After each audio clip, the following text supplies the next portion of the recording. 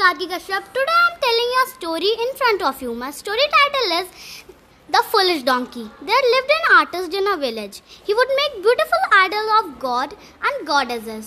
Once the artist made a beautiful idol of Lord Rama.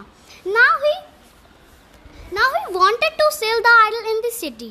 He borrowed a donkey from his neighbors. He placed the idol on the donkey and set out for the city.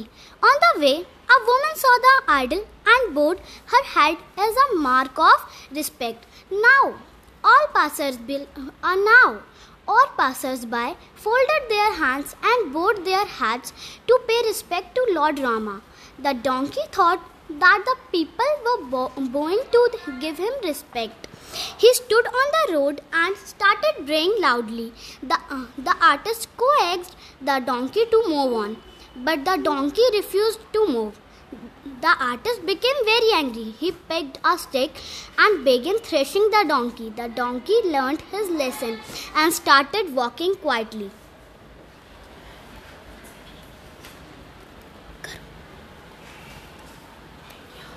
towards the city. Moral: act according to your position. Thank you.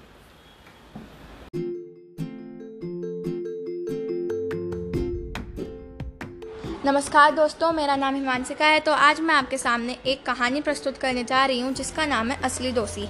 राजा सहित सभी दरबारी मंत्री एवं तेलामी राम दरबार में उपस्थित थे। तभी एक गडरिया अपनी फरियाद लेकर वहाँ आया। वह बोला, महाराज, मेरे पड़ोसी की दीवार गिरने से मेरी भेड़ उसके नीचे दबकर मर गई है। कृपया करके मुझे इसका मुआवजा दिलवा दीजिए। उसकी फरियाद सुनकर तेलामी राम बोले, महाराज, मुझे नहीं लगता कि दीवार के गिरने के लिए पड़ोसी को दोषी ठहराया जा सकता है। मुझे कुछ समय दीजिए ताकि मैं असली दोषी का पता लगा सकूं। राजा तेलामी राम के सुझाव से सहमत हो गए।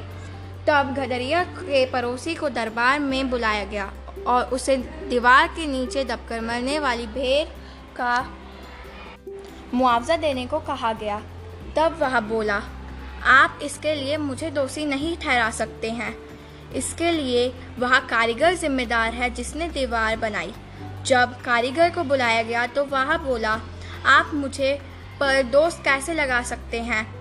इसके लिए वह मजदूर जिम्मेदार है जिसने चूने में अधिक पानी मिला दिया। जब मजदूर को बुलाया गया तो वह बोला, मैं इस कार्य के लिए दोषी नहीं हूँ। इस कार्य के लिए भीसती जिम्मेदार है जिसने चूने में अधिक पानी डाला। फिर भीसती को बुलाया गया तो वह बोला, श्रीमान, इसमें मेरी कोई गलती नहीं है।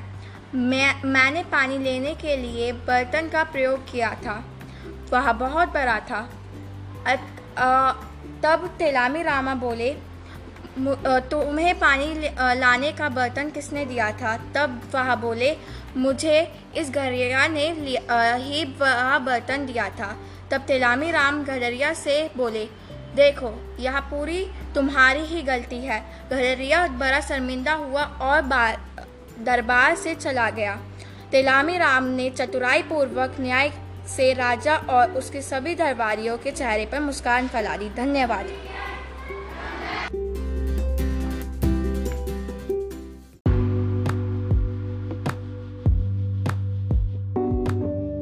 हेलो दिल्ली, मैं यशु भाटी कक्षा 6 की स्टूडेंट आपके सामने गाना लेकर हाजिर हुई हूँ। बहती हवा सा था वो, उड़ती पतंग सा था वो, कहाँ गया उसे ढूंढो। हमको तो राहें थी चलाती, वो खुद अपनी राह बनाता, गिरता संभलता मस्ती में चलता था वो। हमको कल की फिक्र सताती, वो बस आज का जश्न मनाता, हर लम्हे को खुल के जीता था वो। कहाँ से आया था वो, छू के हमारे दिल को, कहाँ गया उसे ढूंढो।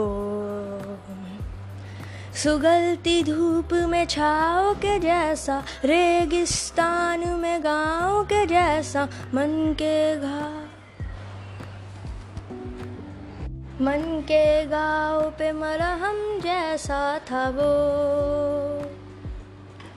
हम सहमे से रहते कुएं में, वो नदिया में गोथ लगाता, उल्टी धारा चीर के तैरता था वो। बादल आवारा था वो,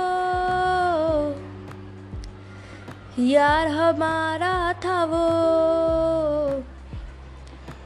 कहाँ गया उसे ढूंढो, हमको तो राहें थी चलाती, वो खुद अपनी राह बनाता, गिरता संभलता मस्ती में चलता था वो। हमको कल की फिक्र सताती, वो बस आज का जश्न मनाता, हर लम्हे को खुल के जीता था वो। कहाँ से आया था वो,